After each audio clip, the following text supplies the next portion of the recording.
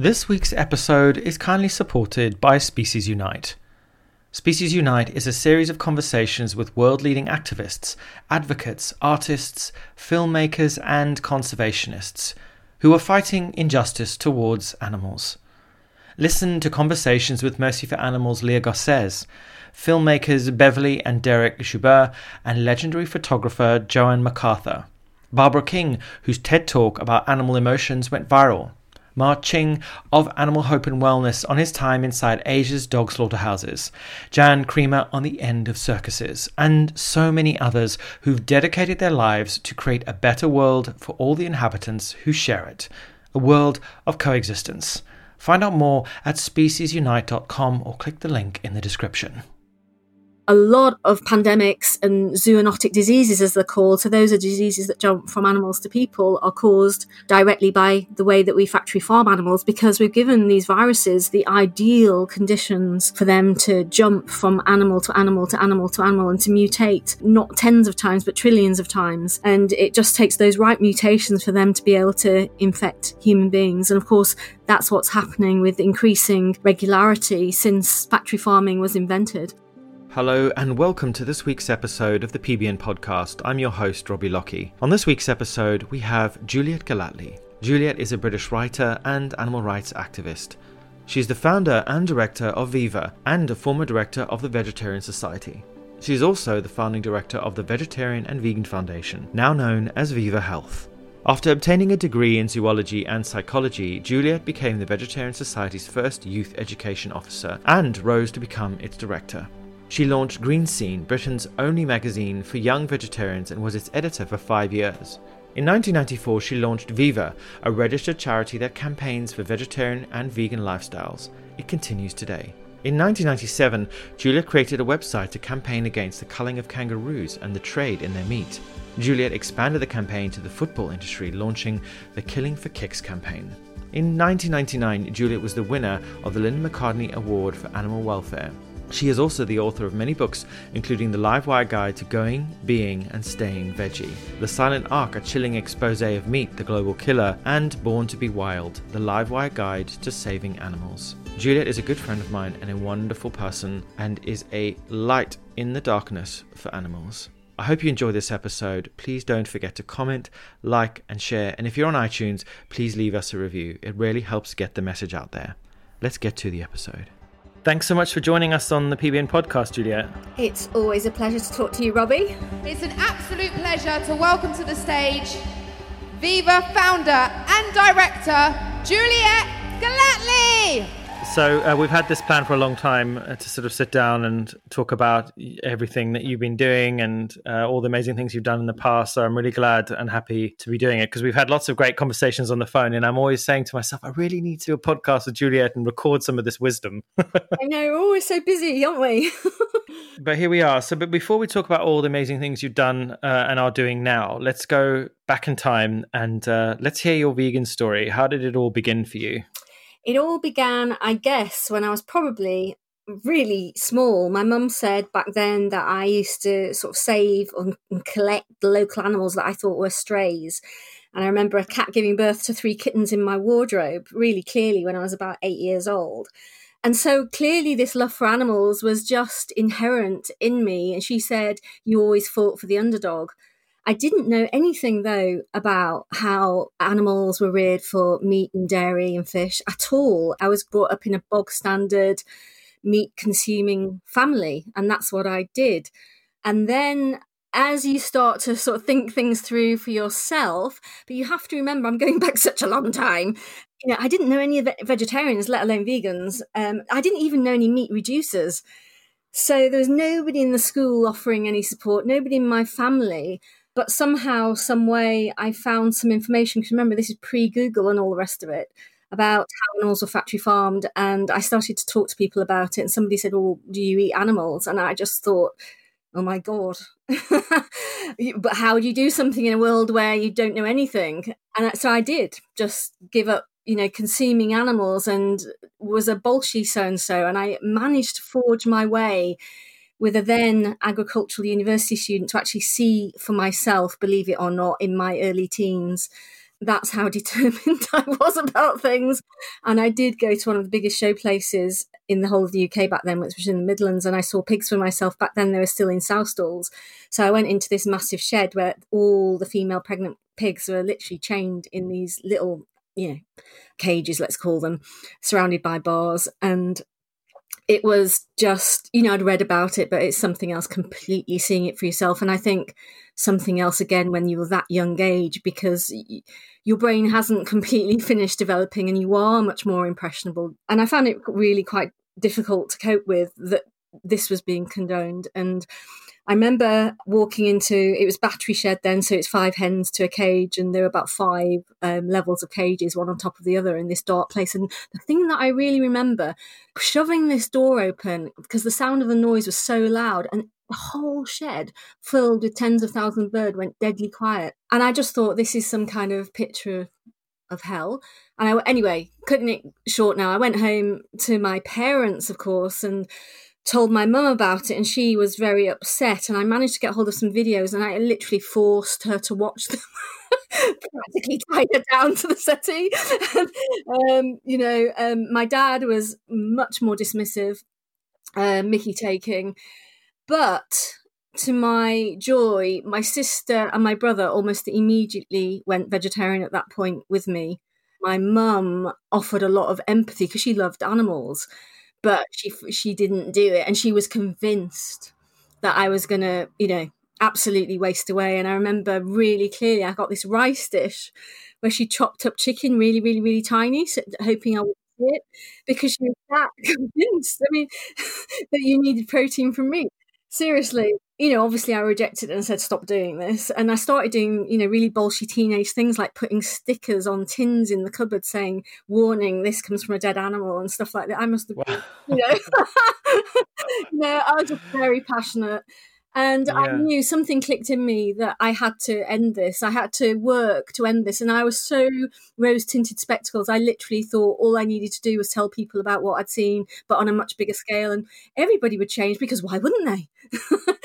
And anyway, that set me on the path to doing the degree that I did, which was zoology. I did zoology actually out of a love for life, love for animal life, but it has actually been a really useful degree. Tell us about what's the role of a zoologist? What do they do? So a zoologist is somebody who studies animals in a nutshell, and it could be you specialise usually in certain types of animals or certain species. And that's what some of my friends actually did. And, so, one's become a reptile specialist, for example. And of course, most people never use the degree, like every degree. But it stood me in good stead for understanding a lot of, what I talk about actually with Viva. Well, it's Viva's 25th anniversary. So what better way to celebrate than with a hard-won victory for the animals? If you haven't already heard, where have you been? Following Viva's 3rd investigation, Tesco have dropped Hogwood Farm.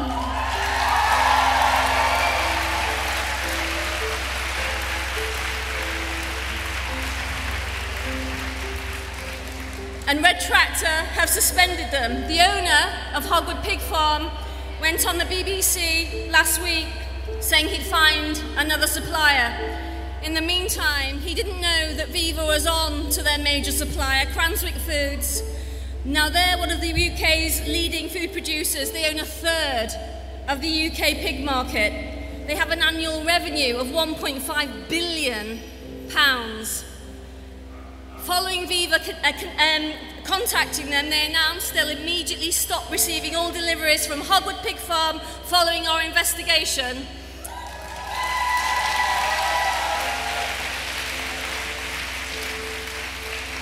This is a huge victory. Don't underestimate the ripples that this has sent through the industry. Cranswick said in an official statement on their website, having seen the indefensible footage by Viva, we've taken the decision to permanently cease accepting any future deliveries from Hogwood Farm. Yeah, so obviously you were at this college and you'd studied and you've moved your kind of understanding of the world on a bit, and those rose-tinted glasses had slipped a bit. How did you sort of start to formalize your tactics, or as a campaigner or someone? How did you, because obviously I assume at the time you didn't really have anyone around you who you could look up to with regards like learning these skills. Like how did you find an organization, join it? Yeah, what I started to do, I'd say about age 11. So definitely about age 11, I found out about snaring animals, and which shockingly is still legal, in the UK. And I set up a petition, and that was my first little bit of waking up, because again, I thought it was so cool that I'd find it easy to get people on board. And a lot of people my own age just laughed at it and were almost embarrassed by the fact that I cared. So that you start to learn, don't you, very quickly about human reaction, because people don't respond the way that you have. And I remember when I went to college and pre-university and did A-levels, I was much, much more active then, and much more, I wouldn't say I was really confident, but I felt so strongly about it. I made myself do things that I felt very uncomfortable with, in terms of starting to speak out and debate. And I was very nervous, actually, but I felt so powerfully, that this had to end. So one of my first public speeches I did was against dissection. And I can remember literally it was very formal, and there was a microphone, and it was a big audience, actually. It was about, I don't know, maybe 400 people. And it was a for and against. And I can remember literally hearing my voice come out of these microphones shaking, and I couldn't stop it through the whole thing. You did a few minutes, you did it, and then the opponents did their bit, and then everyone voted. Yeah. Fortunately, I won the vote. Amazing. I think I was articulate, but boy, oh boy, was I nervous. And the reason I mention that is because, people talk about me public speaking now, and they go, how do you speak in front of that many people? And actually, in my case, forcing myself to do it. It is quite an art form, and I've personally heard you speak at Vegan Camp Out and a few other events, and you obviously don't show any sign of nerves or anxiety at all. But as you say, it is a skill that you have to practice. Do you find that kind of having something that you really believe in, that you feel so strongly and passionate about, makes all the difference? I think I could, as long as I knew the topic. I think that's where nerves come from for many people, isn't it? They think they're going to be caught out in some way. I think I could do public speaking because I enjoy public speaking. It's one of my most favourite parts of my role now. But at the beginning, it was through forcing myself to do it. And when I got one of my first roles, it was very public speaking oriented, because it was involved going to schools, and I was doing 2 to 4 talks every week to an age group that then wasn't that much younger than myself. And I knew, and I can remember sitting in classrooms with kids and my voice shaking again. And I knew my nerves were showing through, but I just made myself keep going. And I knew it was the only way to get over it. And I did get over it. And then you become more confident, and you start to play with your audience, and you can joke with your audience, and you realise that that's okay. In fact, it's a good thing to do. But that took me a bit of time. That's incredible. Yeah. And that's the thing, you've definitely used your voice to kind of further the movement, because I think, at the end of the day, we can take a lot of science and a lot of knowledge, and we can take a lot of rational thinking. But I think at the end of the day, when you stand up as a human being in front of a group of people and you show real emotion, that's what gets people to listen. That's what gets people to stand up and really hear you. Because I think a lot of the time it's very easy to go through the motions of learning public speaking, but if you've got a cause behind you, or if you've got a passion behind you, I think that's when you really start to change lives and start to create the shift that you want. In terms of changing people, the audience definitely detects when you're genuine really, really quickly, and they know from the outset that I'm talking about something that I believe in, through down to my last atom with Viva. Hi everybody, I'm going to talk to you a little about what eating animals means for the animals themselves, but also the terrifying consequences for wildlife. But I'm starting with the perhaps most misunderstood and maligned of all species that people consume, and they consume them in vast quantities: chickens. Traditionally, people have been hoodwinked into believing meat was desirable because it was a so-called luxury food, the centerpiece of the table, surrounded by the essential but unglamorous vegetables. Yet when we strip away what luxury really means, it's just those that most could not afford. Even though this outdated attitude prevails for some, in fact today, meat is cheap, horrendously cheap, as it's subsidised to the tune of billions of pounds across the world. Meat is the flesh of once living individuals, baby animals who did not want to die. Meat is dirty, disgusting, and the most costly of foods imaginable, coming at the expense of our home, this beautiful, incredible planet. I suppose one of the difficulties sometimes is when you actually see what you're talking about firsthand. On the one hand, it's a really important thing to do because people then know that you know what you're talking about. You're not just relaying somebody else's, vision. It's something that you have experienced firsthand. But on the other hand, I can have a problem with, because you're actually, for want of a better term, being forced to actually talk about it, and you're in public, obviously you can't cross that line into becoming too emotional because people don't like that either. But it can be quite hard, actually, if it's something that you've seen very recent because you're describing it to convince people. And I remember one time I was doing, it was at Christmas, actually, it was a fundraising dinner, and I was talking about the turkeys that I'd seen. And I was so aware that turkeys are one of the most dismissed animals on the planet. You can get a lot more public sympathy for pigs, for example, but it can be really hard with chickens and turkeys. And we'd rescued some turkeys, and you don't know what these animals are like until you actually live with them, to be honest. You really don't. You can go to sanctuaries a lot and obviously get to know them better. But we had some rescued turkeys, and I was just blown away, because of my ignorance too, in how warm and affectionate and how much they needed to be with you. And the animal that they reminded me most of, that most people relate to, was most definitely dogs. And I started to describe this story of one of the turkeys that we'd rescued, and then describe what I'd seen for myself. And sometimes that can be quite hard going. Yeah, it's interesting. And I think telling a story, a personal story that you've experienced emotionally, and we can talk a bit about effective advocacy, but all the positive experiences I've ever had with talking about this lifestyle to people has always been when I've told my personal story and how I've experienced it, rather than sitting there or standing there and telling people, sort of talking at people, but sharing a personal anecdote about an individual. And again, another topic we'll explore is the individuality of animals and the sentience of animals. And I think the gap that we have in our society where humans don't see animals that way. Going back to sort of like your journey. You went on to work in the Vegetarian Society. Tell us a little bit about that and how that's kind of evolved. Because I think it's still the Vegetarian Society today, isn't it? It is, yeah.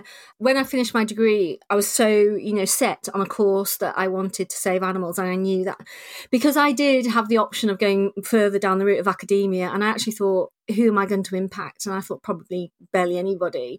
So somehow I've got to campaign. But like you just said, I didn't know anybody who was already in campaigning. So it's quite, a tricky field to break into because there are so few roles. So in fact, I got a job in the media initially because I couldn't get the job that I wanted to get, and then jumped from that in my early 20s to an anti-vivisection organisation, which was back then in Harley Street in London.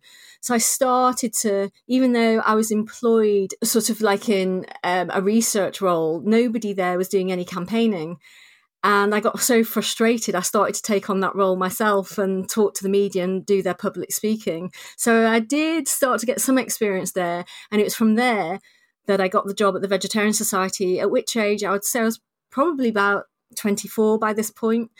And that was quite interesting because they'd gone through major tumultuous change where they had been very much a non-campaigning organisation, very much an information body.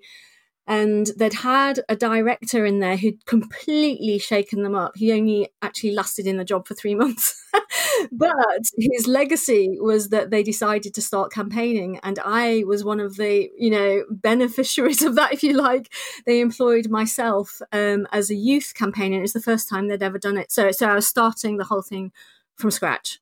So I built up a youth education department, launched a magazine, which was called Green Scene, built up their junior department and got their membership to almost as much as their adult membership, believe it or not. I mean, at the time, it didn't seem that many, but it was actually 10,000 members that were under 18, which is astonishing. Wow, that is a lot. That's an influencer on Instagram. But back then, you're looking at, that from most adults in most organisations of our kind of size, to be honest. So it made a lot of noise. And the reason I got a lot of media exposure and then I really started to get a lot of experience was, apart from all the school talks I was doing, I did a hell of a lot of media. I did a lot of national television because it was just so much more new. So the media, it's like when I went over to Poland, I launched Viva in Poland. And it was like that all over again. You're stepping off the plane and you've actually got cameras meeting you. You're going to a press conference and it's absolutely packed with cameras. Imagine that happening in the UK now. I mean, it just doesn't, so it was a very different environment that I was working in, breaking new ground. And I did a lot of talking directly to teenagers. And I have to say, I loved it. It was probably my most favourite group that I've ever worked with. The group itself, obviously the Vegetarian Society, has been around since the 1840s. I've read a lot of kind of history of this organization, and I find it curious that a lot of people who were in the organization in the beginning didn't eat any animal products. They were pretty much vegan, I would say. There is a tension between vegetarians and vegans, and there's a tension between these two groups of people because a lot of vegetarians pride themselves as being animal lovers and making a kind of ethical choice by not having meat in their diet.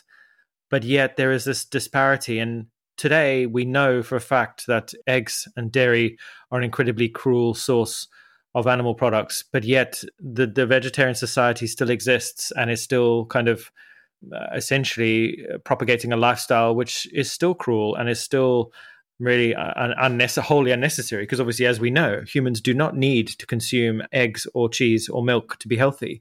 No, do you want to talk a bit about that tension between the vegan and the vegetarian? Yeah, sure. I mean, when I was working there, times were very different, and you have to remember that there was very little even for vegetarians out there in the world in terms of actual ready products, in terms of alternatives, and in terms of restaurants and hotels. So you'd literally go to, say, your typical hotel or restaurant and they offered you an omelette as the only alternative to meat and cheese, which seems crazy now. And those were the times that you were living in. And it was big news to actually challenge that. So we're so, the propaganda, right from the minute that you're born, really. And your parents back then were so convinced. So the whole society was so convinced, the medical establishment. It was very hard finding people on your side. And I was so many times, literally, Robbie, there was a full-page piece in one of the Nationals calling me, saying that I was creating another Hitler's Youth, because all these kids were getting on board with what I was saying in terms of factory farming being cruel. It was very different times, really, really different. And we were seen as being, real trailblazers at the time. That's what I'd call it. They called us extremists. and so they still call us extremists. It was a lot more common then. And you were pushing, often at closed doors then, whereas now a lot of those doors have started to open, of course. The understanding was, of course, with vegetarianism, at least, you think of all the fish, crabs, lobster that die that vegetarians don't play any part in their deaths. You think of all the pigs, the lambs, the sheep, the beef cattle. There's still a hell of a lot a vegetarian is doing versus the average person on the street who's consuming everything thrown at them.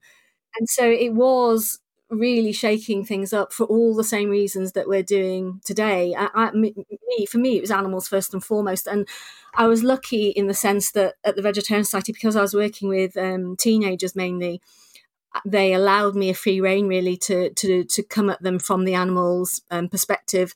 And I was the first person ever there was magazines then called Just 17 and Ms that largely were aimed at 13, 14, 15-year-old girls. And for the first time ever, they banned some of the ads we tried to put in, the usual censorship, but one of them, Just 17, actually went for it and went for a much more daring ad showing factory farming. The response from it was just incredible. I can remember sitting down literally months after the campaign had launched and counting the number of letters we were getting for kids, and it's 500 to 900 handwritten letters every day. That's incredible. I mean, it is incredible. Some of those kids are still in touch with me today because they were like, say 10 years younger than me.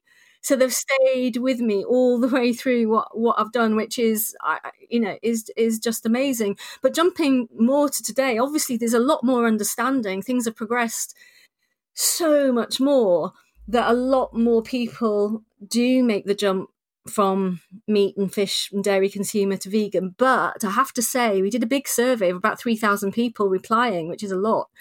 And the vast majority of them still were graduating to it. So I think we have to accept and encourage people on that journey rather than vilify them and say, look, you're not perfect enough yet. We have to say, look, any step you take is one worth taking. And congratulate people and enthuse them and make them want to take another step. And that does mean being honest, of course. If somebody is vegetarian, then you are obviously going to talk about things like the egg industry and all the males that are killed, and the same in the dairy industry, the truth about that. Of course you are. But at the same time, I think you need to give people the space and time to absorb that and move at their own pace, because we are all different. People often do get there. Once they've gone vegetarian, it's very much a door that's well already open. And, they're open to all the arguments, whether they're through animals, health or environment, usually all three, to be honest, by the time they're vegetarian. So I don't get sort of really upset by vegetarian. I don't get on my high horse, excuse the expression, but I'm much more welcoming than that. And I look to all the people who've not even got to that stage, which you have to remember in the UK, there's many, many millions that aren't there yet. And it's a process. That's how I see it, a process, an evolution. Absolutely. Do you think, though, that the movement, if you take a step back and look at it over the years that you've been a part of it, fighting for animals and campaigning, we've seen huge changes in the food system, availability of vegan ready meals and things like that. But there is still this sort of, I personally feel, sort of an arrogance really about many vegans that believe that people of all sorts, especially vegetarians, should just get it and should change now, not tomorrow, not next week, not baby steps. Personally, I feel it's a little damaging. But I mean, is it fair that a lot of people create this kind of pressure, or do you think it's counterintuitive? I think that you have to think how you would respond yourself if you had, say, two different people telling you about something that you were doing wrong in their eyes, and think how you'd respond to somebody who has a tone of really telling you off and wagging their finger at you versus somebody who just wanted to talk to you and have a normal conversation, involve you in it and actually listen to your point of view and how you got to where you are. The vast majority of us don't respond well to that finger wagging attitude, and there is a minority of people who are very vociferous within the vegan movement who are very prone to this sort of like martyrdom, which for me is just not the way I operate. I mean, Viva is very upbeat. I use personally a lot of humour as well. It's not about wearing a sackcloth and whipping yourself and saying you haven't done enough all the time, because I just think it turns people away, and therefore you have exactly the opposite effect of what you intended. And don't get me wrong, because I understand it, because I've been, I can remember with Justin going to a particular pig farm over in Norfolk and seeing it all again. I had to actually look in the eyes of the pigs and talk about it because I was on camera, whereas usually for years I'd protected myself from doing that by having I was the one that was filming. Suddenly when you're talking to camera, you're engaging with those animals because you're talking about directly what you're seeing, and it's a really, really tough thing to do. And you kind of feel when you come out of it really angry at the world all over again. And I can remember sitting on the train coming back with him, and I just cried openly, in daytime train. And it just, it's not something I normally do, but it is what I did then. And you go through, a period immediately after that when you are angry at the world, because how can this still be like this when it's so pointless and so unnecessary and it's so much suffering? But partly because of my age and having spoken to so many thousands of people now, you start to really take in what works and what doesn't work. And so much about what you do, it's not even what you say, the words you use, it's so much of it is tone. So people can take on board the cruelty and the rest of it. But if you talk to them in a non-accusatory way, and as soon as you go down that route of accusing them of being the demon that is responsible for all this, and how dare they, and you know, and this you've gone vegan, but my God, you bought a product that was manufactured by a company that already like Alpro's bought out by Danone or whatever, and therefore you're still not good enough. It just doesn't help, because that person's already moved such a long way. And it's not, like I say, it's not that you don't say the truth. It's not about that. It's not about hiding things. It's just about how you put yourself across. And I wonder on social media sometimes, would these people ever, on a face-to-face level, talk to somebody like that as if they're the dirt on your shoe? Because without any respect for that other individual who's already made so many changes. I really dislike that lack of respect for others through social media that it can foster. Personally, that's my... Yeah, I mean, you and I have talked about that a lot. I've actually, as of this last couple of weeks, completely nuked my personal Facebook page, which I've had since 2007. And I did a bit of an experiment, really, to see what would happen if I added as many people as I could to my page, because essentially my kind of idea was that I wanted to connect with as many people as possible so that I could spread this message to as many people as I could. And that was my idea. But what I didn't realize was that it would expose me to thousands and thousands of people of various sorts, and a lot of negativity and a lot of fighting and anger and infighting and accusations and false information and disinformation as well, that on a daily basis I was constantly engaging with conversations that sucked my time, my energy, you know, my sanity, really, in many ways.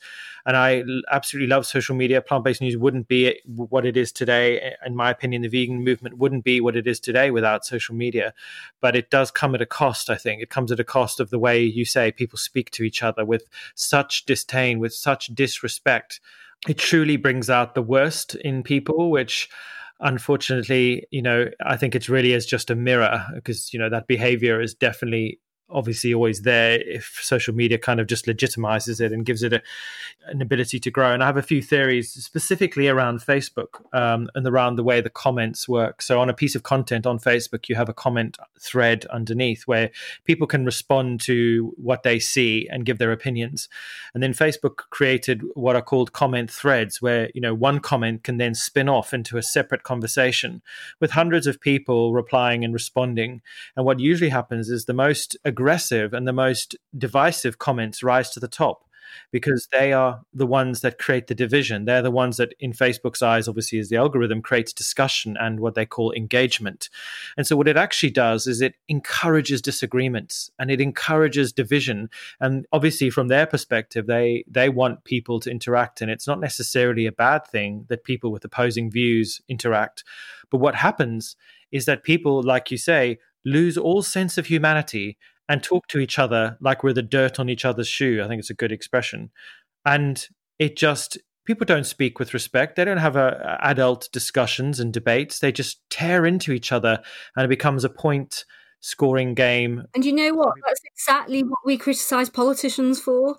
You know, I thought that through Brexit. I thought this is one of the most important decisions that our politicians are going to make. And it was like you couldn't talk to anybody about it. Just, you know, sometimes I genuinely wanted to know people's views and open my mind, because I think it's really important to stay open-minded. And it was almost impossible. I do find that worrying, actually. It's all, you know, this sort of closing in and the readiness to be so... Cut each other off. Yeah.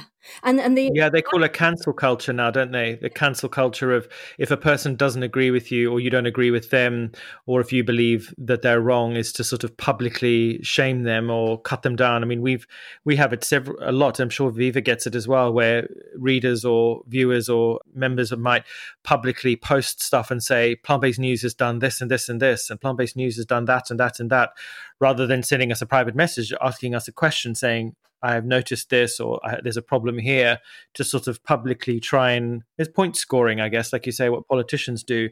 I think social media has kind of fostered this behavior, because I don't know, I mean, I don't know if people have always been like that. Maybe they have. Maybe this is just brought it to the light. Hi, I'm Ed and I'm vegan for the animals, and the reason that I support Viva is because they do incredible undercover investigations. They've really shed a lot of light on the horrible things that we do to animals here in the UK, and they also have fantastic leaflets that have the most comprehensive information about the animal farming industries, which has helped me greatly and helped me educate myself and become a better activist. Moving on from obviously social media, because I want to talk about all the positives of it as well. So, you created Viva, and it has kind of evolved and morphed into this incredible organization, and social media has played a huge and really positive role in that.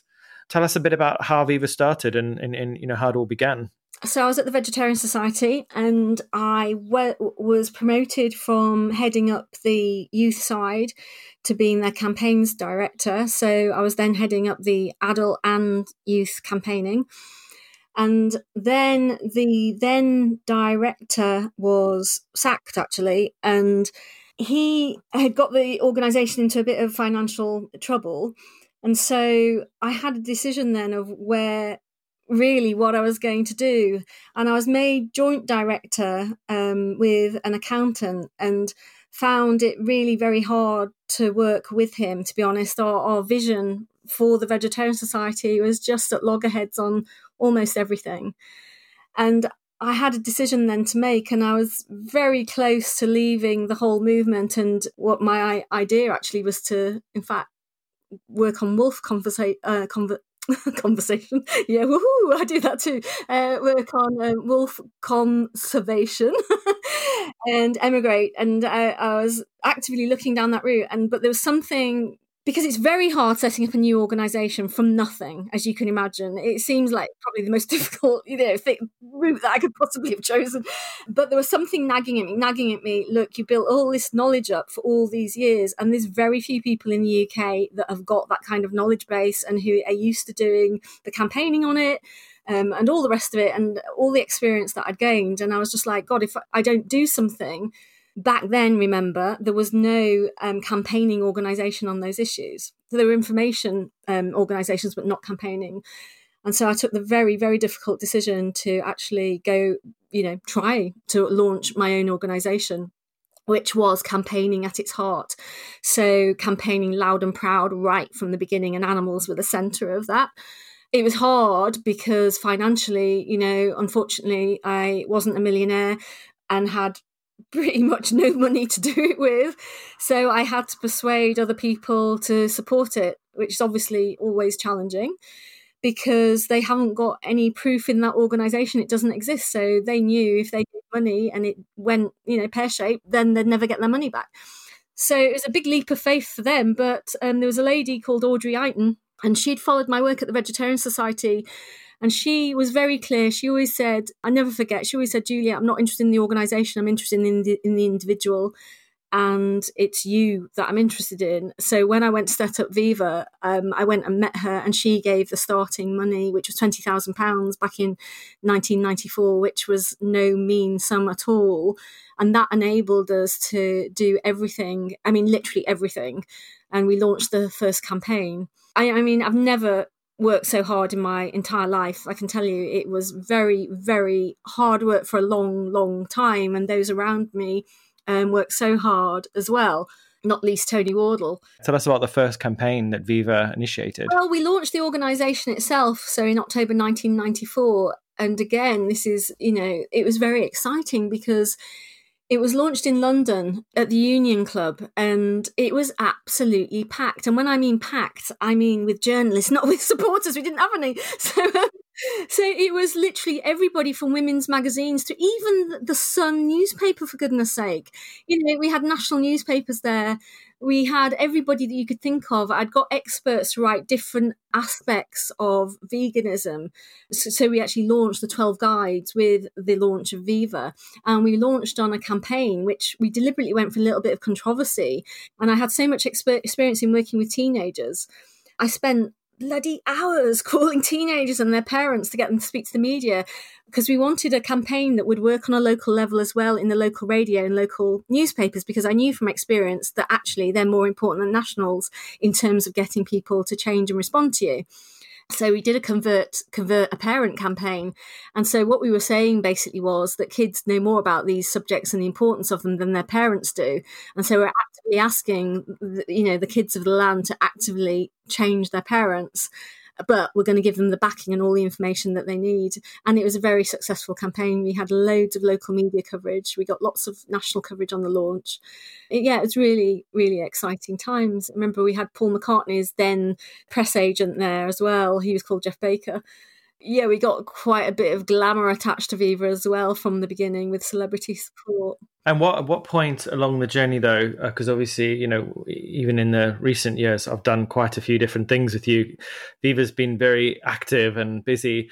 But was there a point where along the journey where you were in the midst of a campaign and you sort of suddenly realized that, wow, this is actually happening, as in like all the things you wanted to achieve, they're really happening? Or was it gradual? I gave myself 2 years really to get things going, but right from the second it launched, I treated it like a national organisation, and I had so many people say, "My God, it's punching above its weight," and it was.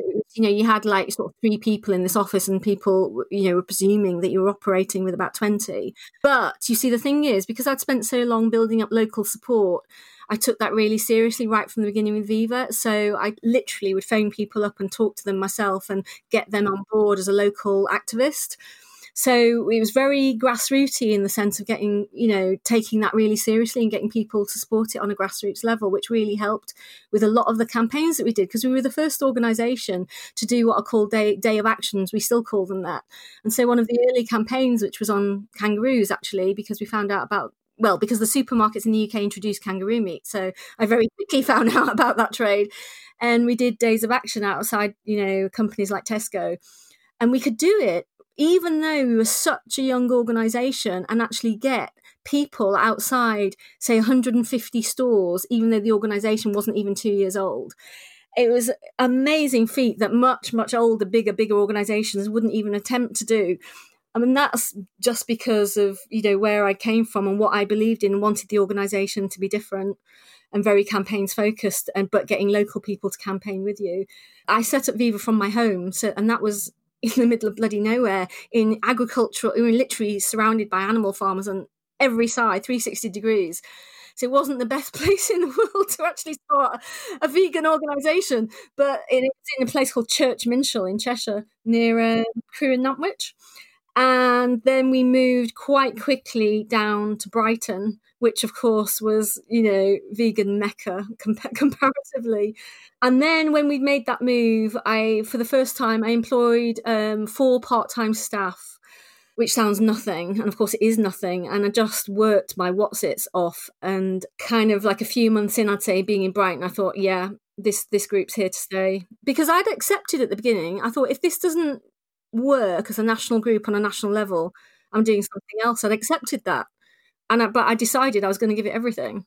Unfortunately, it grew, very, very quickly in those first few years. Yeah, amazing. And it's not been without its challenges, of course. Obviously, going back to the kangaroo campaign, the Australian High Commission in London said publicly that the campaign was based on false, emotive and outdated information, and that the meat was a byproduct of a regulated cull to control the number of kangaroos that would take place anyway. It was incredible. It was an organisation that started campaigning on that was only 2 years old. And they flew their guy over from the Kangaroo Industry Association all the way to Brighton to be at the demo outside Sainsbury's.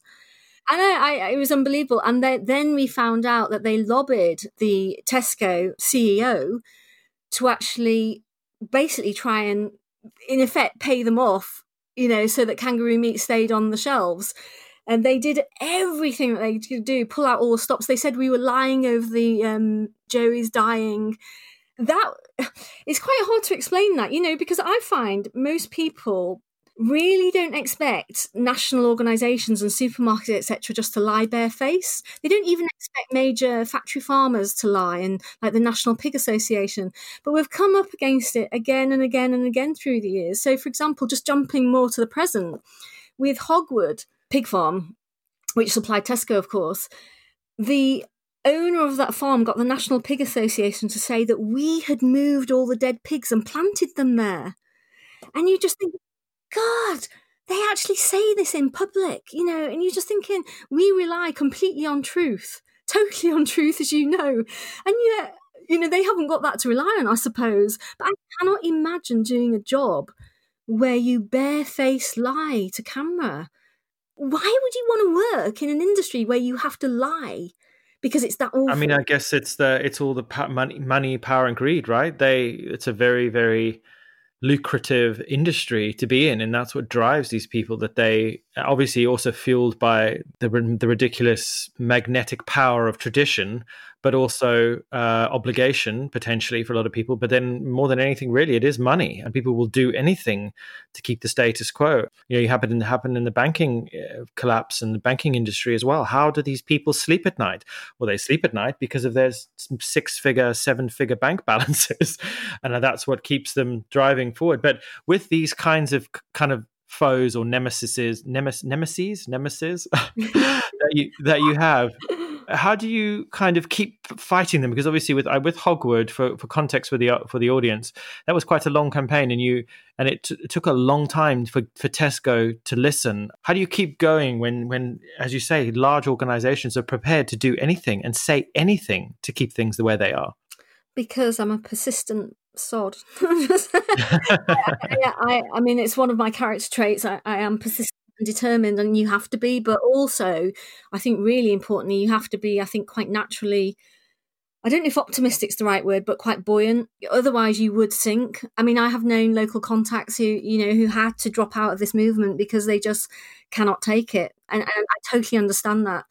So I think that's what you're born with. It's the genes that you're given partly, that is my nature. And if you've got that combination of absolute determination, also the belief in what you're doing. So I know it's a cliche, but I do genuinely think when I'm doing something difficult, I'll think about what the animals are going through and think what they're going through is much worse than what I'm going through now. It's much worse. Perspective. I've got to keep doing it. I've got to keep going. Yeah, it's perspective.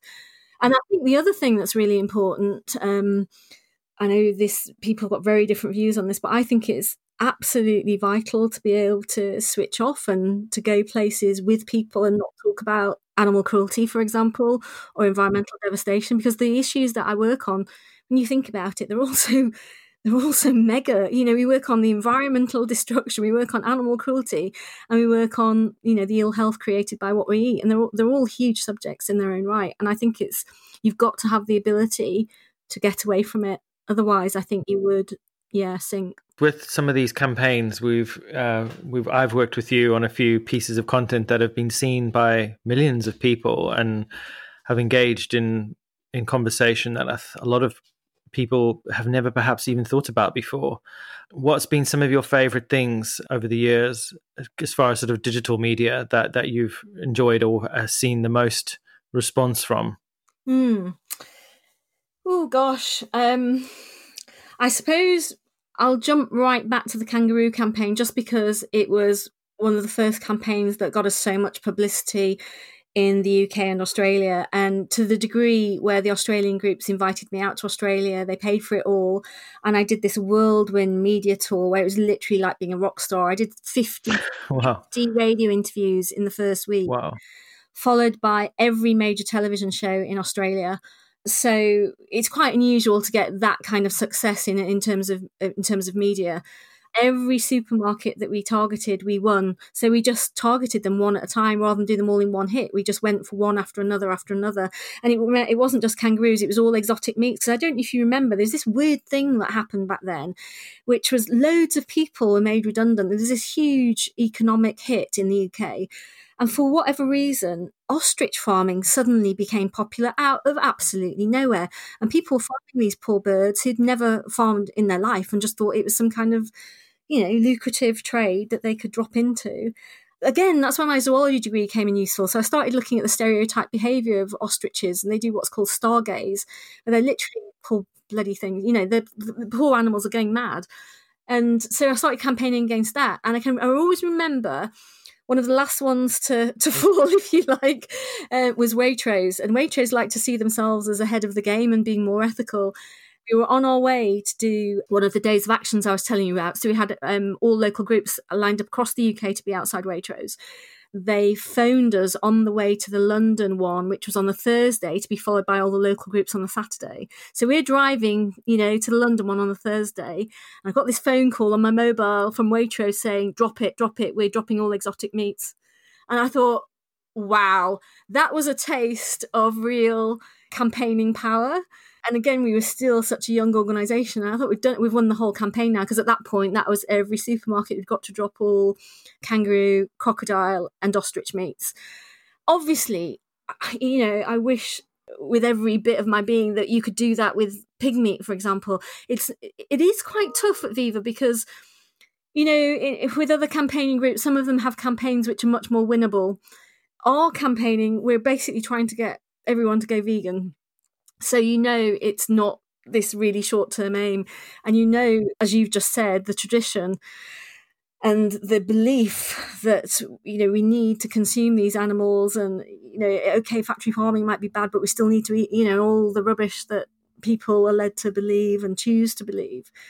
You're working against so much. So one of the challenges at Viva is being able to come up with new campaigns when you're campaigning on the same topic, if that makes sense. We launched a major campaign going back to Brighton, which you asked me what I'm, I suppose, proud of, if you like. Although it's not a campaign we won outright like the one I just mentioned, it was called Pig in Hell. Because people use the expression pig in hell much more than they do now. When something is bad, they go pig in hell. And so we launched this campaign, and what we did is we filmed in factory farms in many counties within the UK, and then got local media coverage in half of those, local television coverage. So just in the Midlands, you were reaching something like 2 million people alone from the news coverage. These intelligent animals learn tricks faster than dogs, and have even been taught to play simple computer games. They are naturally clean, sensitive creatures with highly developed senses of touch, taste and smell. In fact, a pig can smell a human from 1/4 mile away. They see in colour, dream, and spend much of their time foraging and exploring. They may walk as much as 15 kilometres in a night. Play in all its forms is vital to piglets, and without it, they do not grow into normal pigs. What has happened to these animals on our farms? Viva has filmed in 18 units, probably not the worst and maybe not the best in the UK, just typical pig farms. This is what we discovered. This is home for most of their short lives. They will be killed for bacon, ham and pork at between 5 and 6 months old.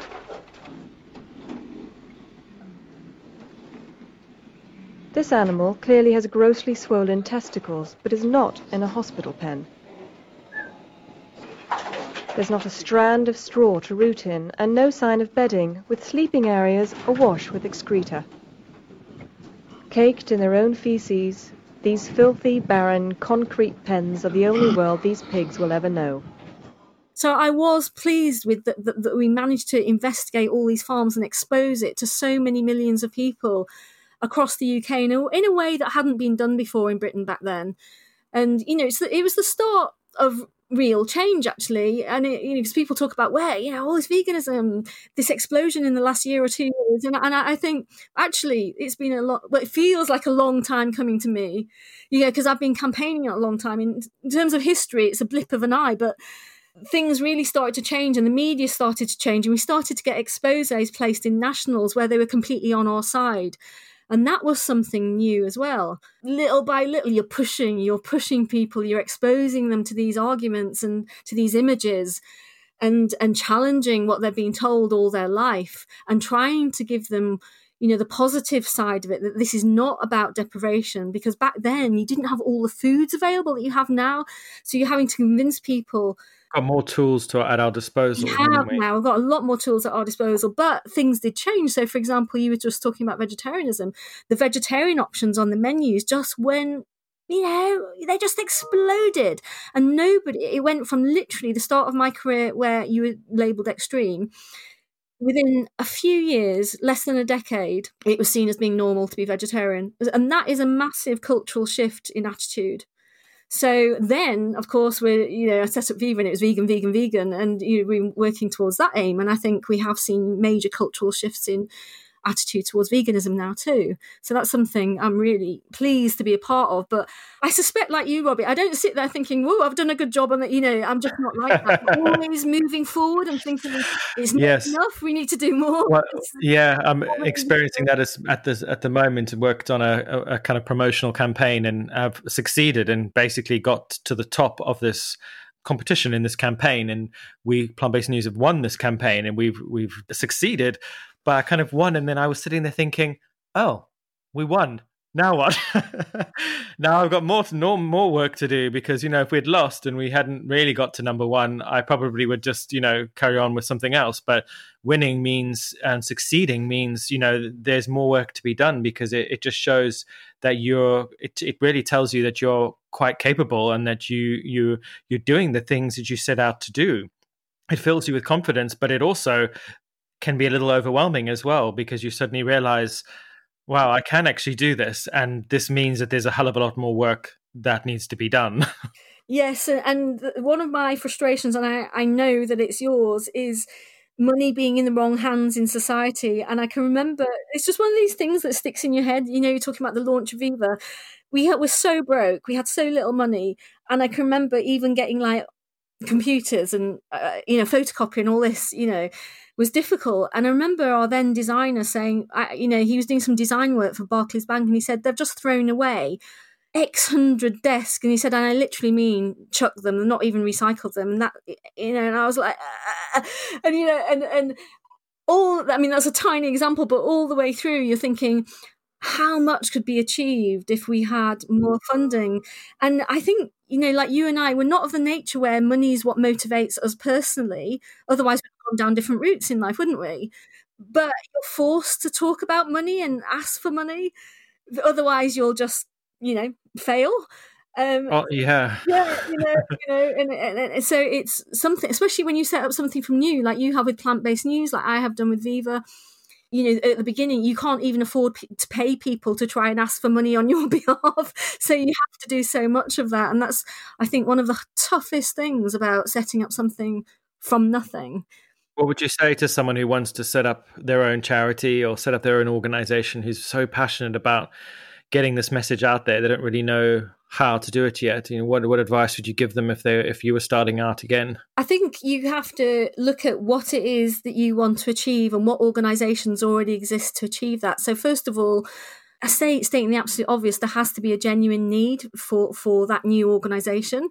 I think one of the really important things to do is, like, for me, setting up Viva, I'd already built a reputation, and that was absolutely crucial in being able to attract support from the beginning. I think without that, because I didn't have money, we would have failed.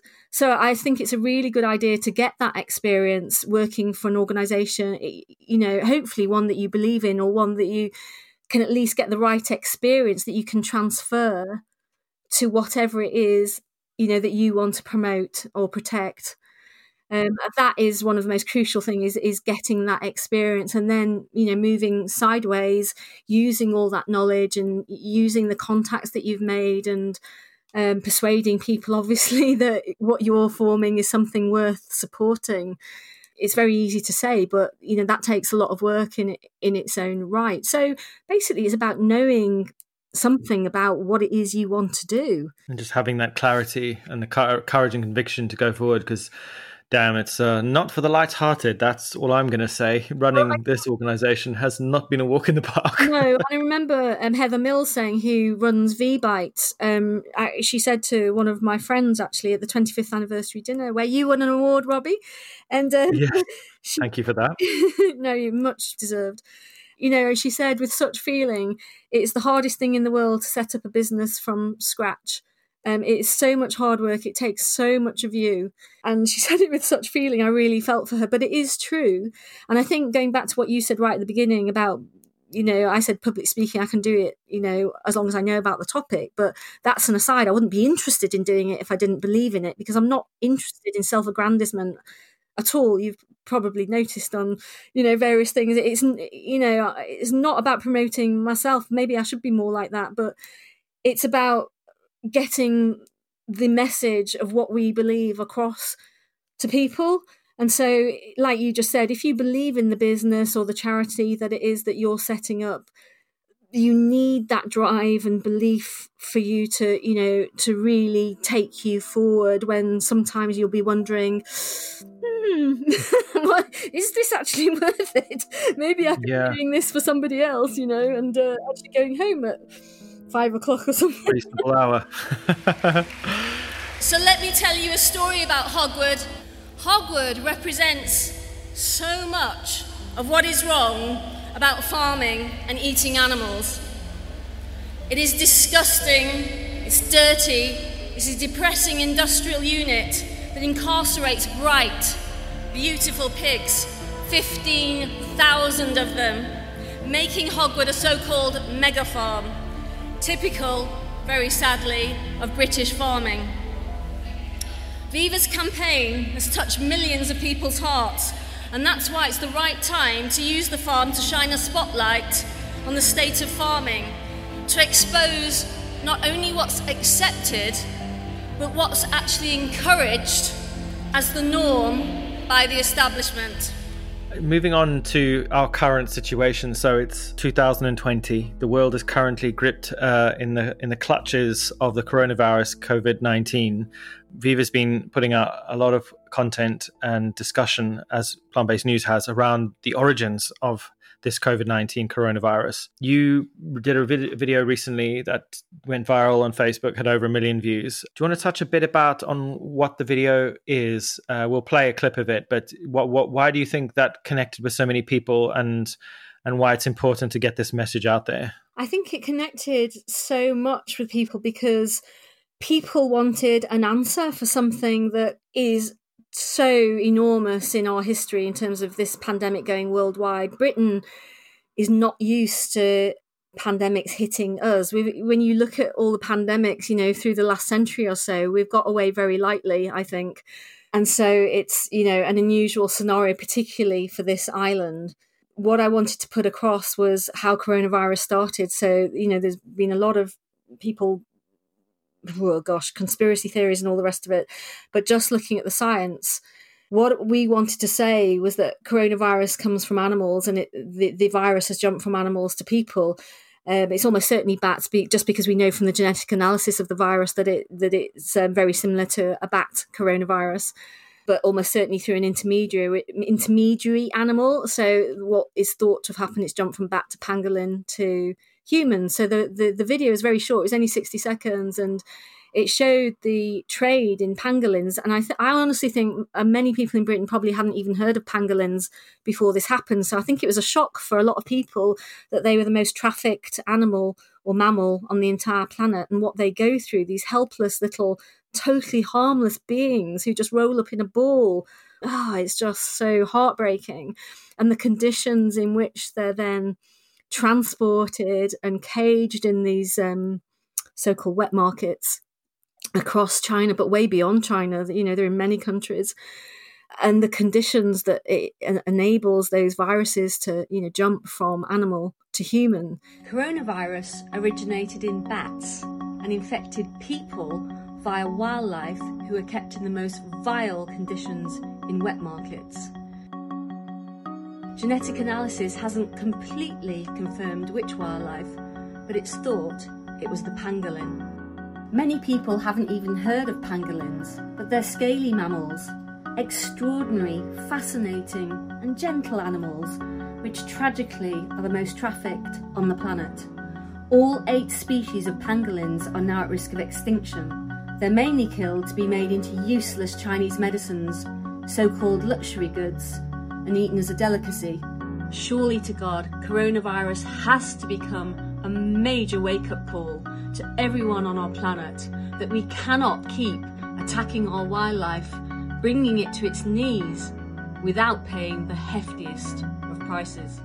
And what Viva then went on to do, of course, which we're launching this Thursday, is a campaign called 3 in 4, which is, of course, shouting loud and clear that the vast majority of newly emerging infectious diseases do come from animals, because there's been so much nonsense taught through this whole COVID-19 episode. You would think that that it never happened before, when in fact it's happening all the time, that viruses mutate and jump from animal to human. There seems to be a reluctance on, again, going back to social media, a reluctance to, not even a reluctance, an incompetence when it comes to people's ability to decipher information. There is a huge amount of misinformation and disinformation, which is constantly being promulgated across social media. Take something like 5G, for example. There was a huge, and continues to be a huge amount of rhetoric that goes on that suggests that 5G transmitters are somehow causing damage to human bodies, and in effect actually causing the coronavirus, that viruses are actually non-existent, that they're actually a side effect of electromagnetic radiation. And this has come from social media giving a platform to phonies and charlatans, people who speak with conviction and speak with clarity, but what they are speaking on is complete and utter nonsense. Do you sometimes feel a bit overwhelmed by the volume of this stuff? Because I certainly do. That we're fighting against misinformation, and it goes for the vegan omnivore kind of debate as well. We know that human beings can live and thrive on a plant-based diet, yet society sort of continuously tells us that we're extreme and that we are the ones spreading this false information. But when it comes to the coronavirus, when it comes to health, we know that the virus exists. We know that it potentially came from a wet market.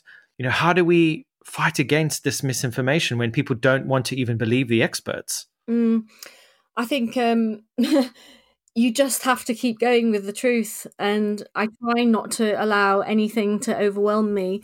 I suppose because I'm used to working on such major issues and having had such resistance and being called all kinds of things for literally decades, that I guess I have built mechanisms to cope with it, which have maybe put me in good stead for, the experience with this COVID-19, in the sense of having our own supporters go down the conspiracy theory route. And what I've said to them is, look, by you doing this, you're actually denying publicity for the truth about wildlife trade and what's happening inside factory farms. Is this really what you want to do? Is it really what you believe, and why?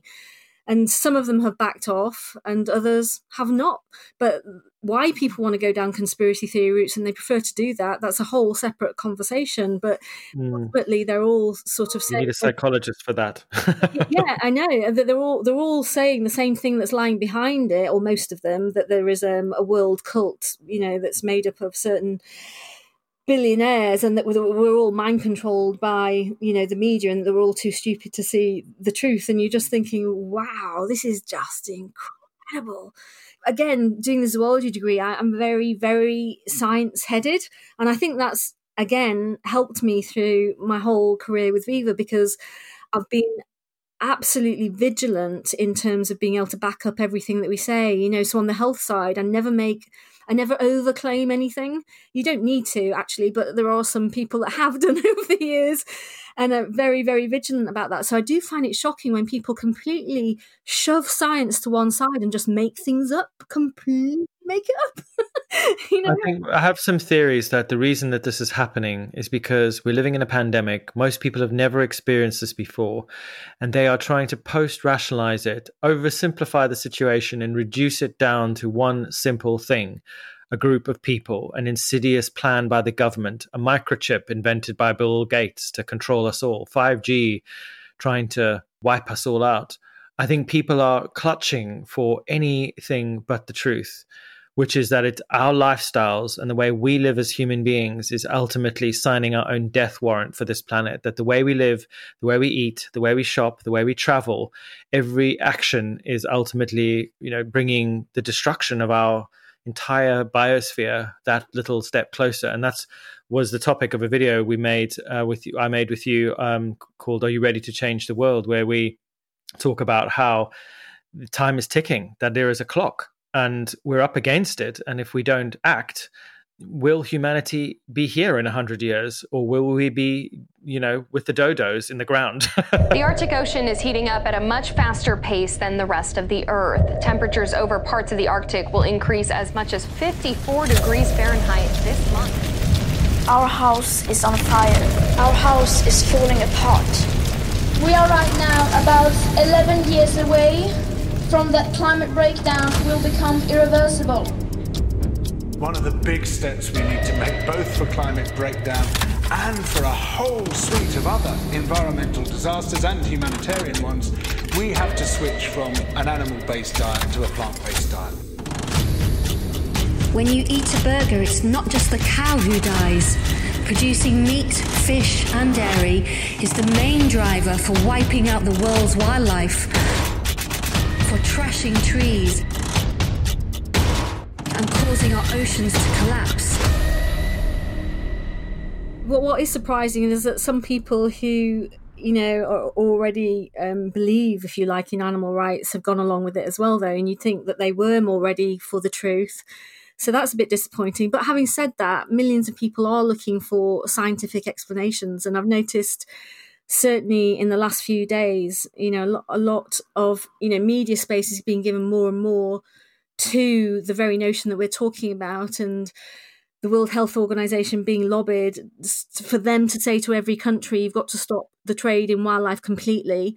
And we're going at part of our 3 and 4 on Thursday, we're saying to our government, we have to end factory farming, because although coronavirus, of course, is related to wildlife trafficking, a lot of pandemics and zoonotic diseases, as they're called, so those are diseases that jump from animals to people, are caused directly by the way that we factory farm animals, because we've given these viruses the ideal conditions for them to jump from animal to animal to animal to animal and to mutate, not tens of times, but trillions of times. And it just takes those right mutations for them to be able to infect human beings. And of course, that's what's happening with increasing regularity since factory farming was invented. Absolutely. And I think, at the end of the day, when we spend time on the internet, and this goes to anyone listening who is trying to find the truth of what's happening in their world, who wants to understand, who wants answers, for me, there is how do I decipher information? It's all about what research you do and how you do it. People often throw the comment at each other, well, you need to do your research. And I saw a really great meme the other day, which I will read to you very quickly. And it talks about research. And, people often say, well, I researched the topic. So let me read it to you. It says, please stop saying you researched it. You didn't research anything, and it's highly probable that you didn't even know how to do so. Did you compile a literature review and write abstracts on each article? Or better yet, did you collect a random sample of sources and perform independent probability statistics on the reported results? No, you probably didn't. Did you take each article one by one and look at the source? That would be the author, the publisher, and the funder, and then critique the writing for logical fallacies, cognitive dissonances, and distortions, and plain inaccuracies. Did you ask yourself why this source might publish these particular results? Did you follow the trail of references and apply the same source of scrutiny to each of them?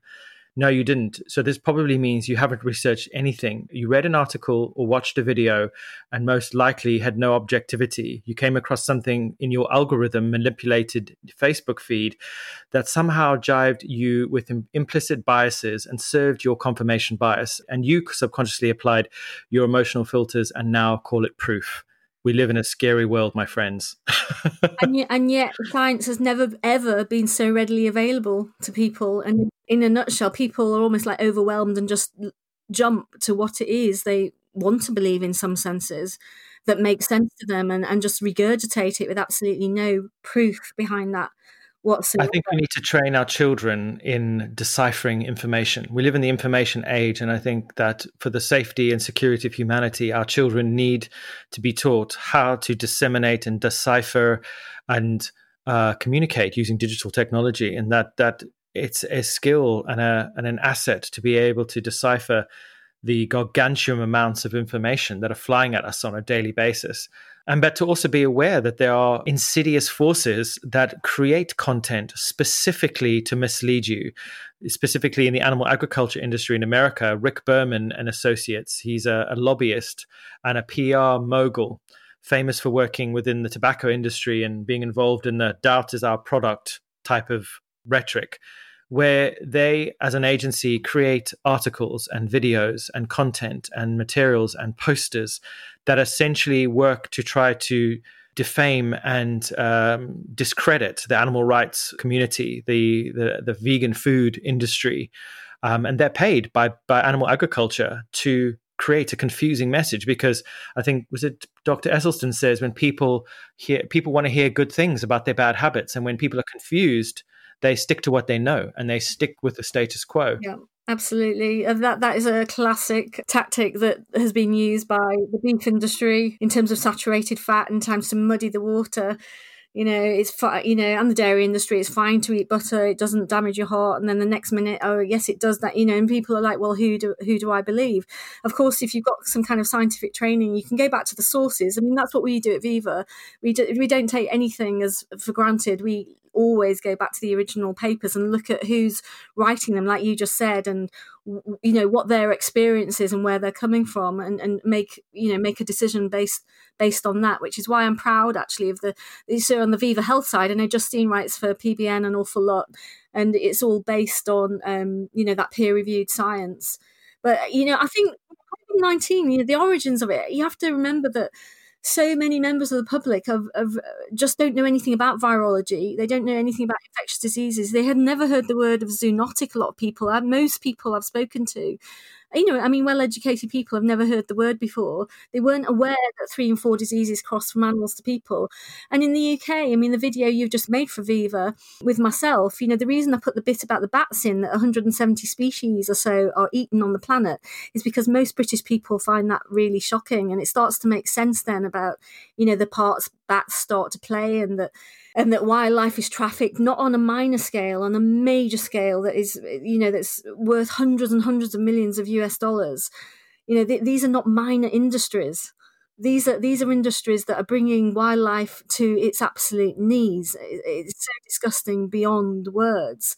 So we've got coronaviruses coming from those sources, and we've got flu viruses largely coming from the factory farming sources, and the more I've sort of gone into this and researched it, and you look at things like H5N1, which I know you know all about, but for people listening, it's one of the more highly pathogenic, more deadly flu viruses, and they have killed, Robbie, literally hundreds of millions of birds trying to contain this virus, because they're so worried about the mutations and jumping to people, because when it infects people, boy, oh boy, does it kill. It's vociferous. It's killing over half the people it infects. But at the moment, it tends to be people are either killing chickens or handling them in some kind of way directly, and it's not going person to person, very easily. But that's one of the ones that the World Health Organization flagged up as a pandemic warning, that a flu virus like that is going to make that crossover at some point.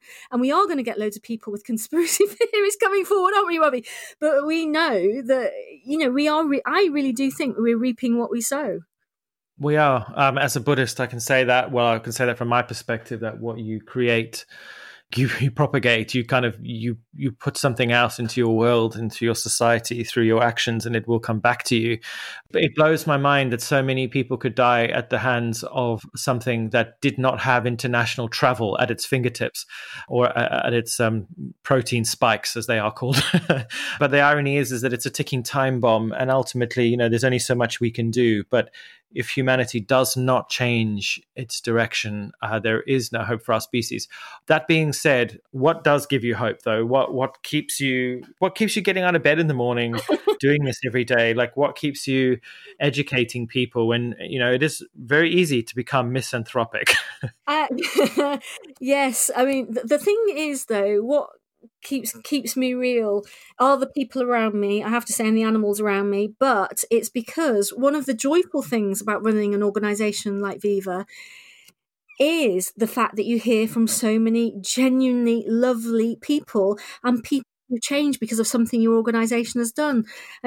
Lou just sent something round, from social media saying, I went to a talk that Viva did, or I read a book that Viva put out. I read one of your guides. I got involved with one of your campaigns. I went to one of your festivals, whatever, and I've been vegan ever since. You're an amazing organisation, all power to you.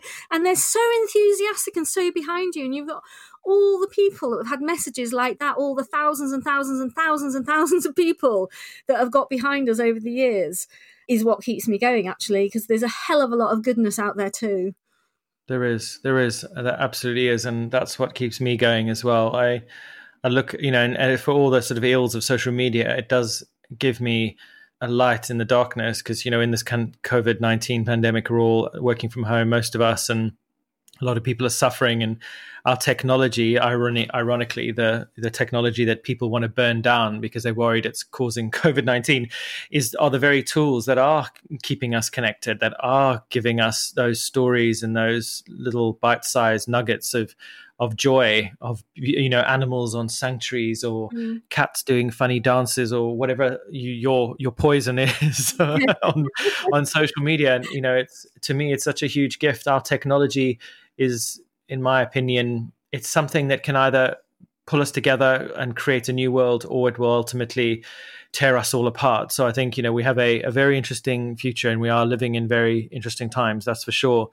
Coming to the end now, before I let you go, I always like to ask my guests this one last question. If you were stuck on a desert island and it was just you and a pig, obviously you're not going to eat the pig because you're a vegan.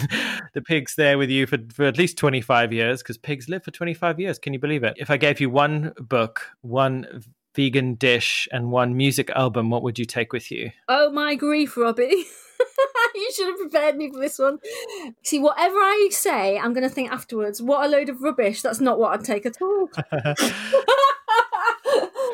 Okay, I'm going to have to go for something tofu based. I'm absolute tofu freak. Tofu that's marinated with spring onions and ginger. It's got to have cashew nuts with it.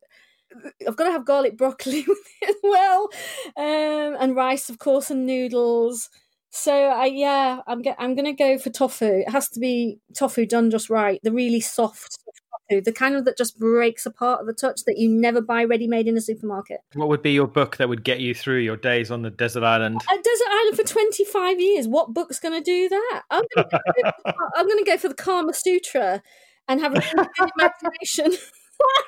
Brilliant. Love it. Good choice. And the music to serenade you on your summer nights on the desert island with your pig friend. Now, that is really tough because my music taste is incredibly diverse, and seriously it is. I listen from everything from Pavarotti through to through to Dancing in the Dark. Can I cheat and just take Spotify? I think you'd probably be the first guest to cheat, but I might just let you off. I honestly find that totally impossible because my music taste is so varied. Oh God, I'm going to have to go for something with complexities in it. I bet your other guests are like, oh, my favourite artist is this, and I'm just thinking... No, they don't. Everybody answers it in the exact same way. I love it. It's hilarious. Yeah, you know why? It's partly because of Spotify, because I've downloaded so much music from so many artists. I actually haven't got a favourite artist anymore. Like when I was a kid, when I really liked them or I really liked them, I just have one from them and one from them. Oh my God. Yeah, I might shift the question and say to people, what's your favourite music download service? Yeah, that'd be easy. Yeah. I think I'm going to have to go for Pavarotti or somebody because of the complexity. Well, his music is incredible, and you can blast it out across the island. Yeah, we'll probably surprise a lot of people, but that's what I'm... Yeah. I'm going to stick. I love it. He's a force of nature, that's for sure. And so have you been a force of nature, Juliet. Thank you for all the incredible work that you've done over the last few years and all your work with Viva. And it's been a real pleasure to work with you and create content and hopefully influence a few people to join our lifestyle. Oh, thank you so much. And thank you for all you do too. Thanks for listening to the podcast. I've been your host, Robbie Lockie. We'll be back next week with everything from veganism, animal rights, food, technology, health, fashion, and everything in between.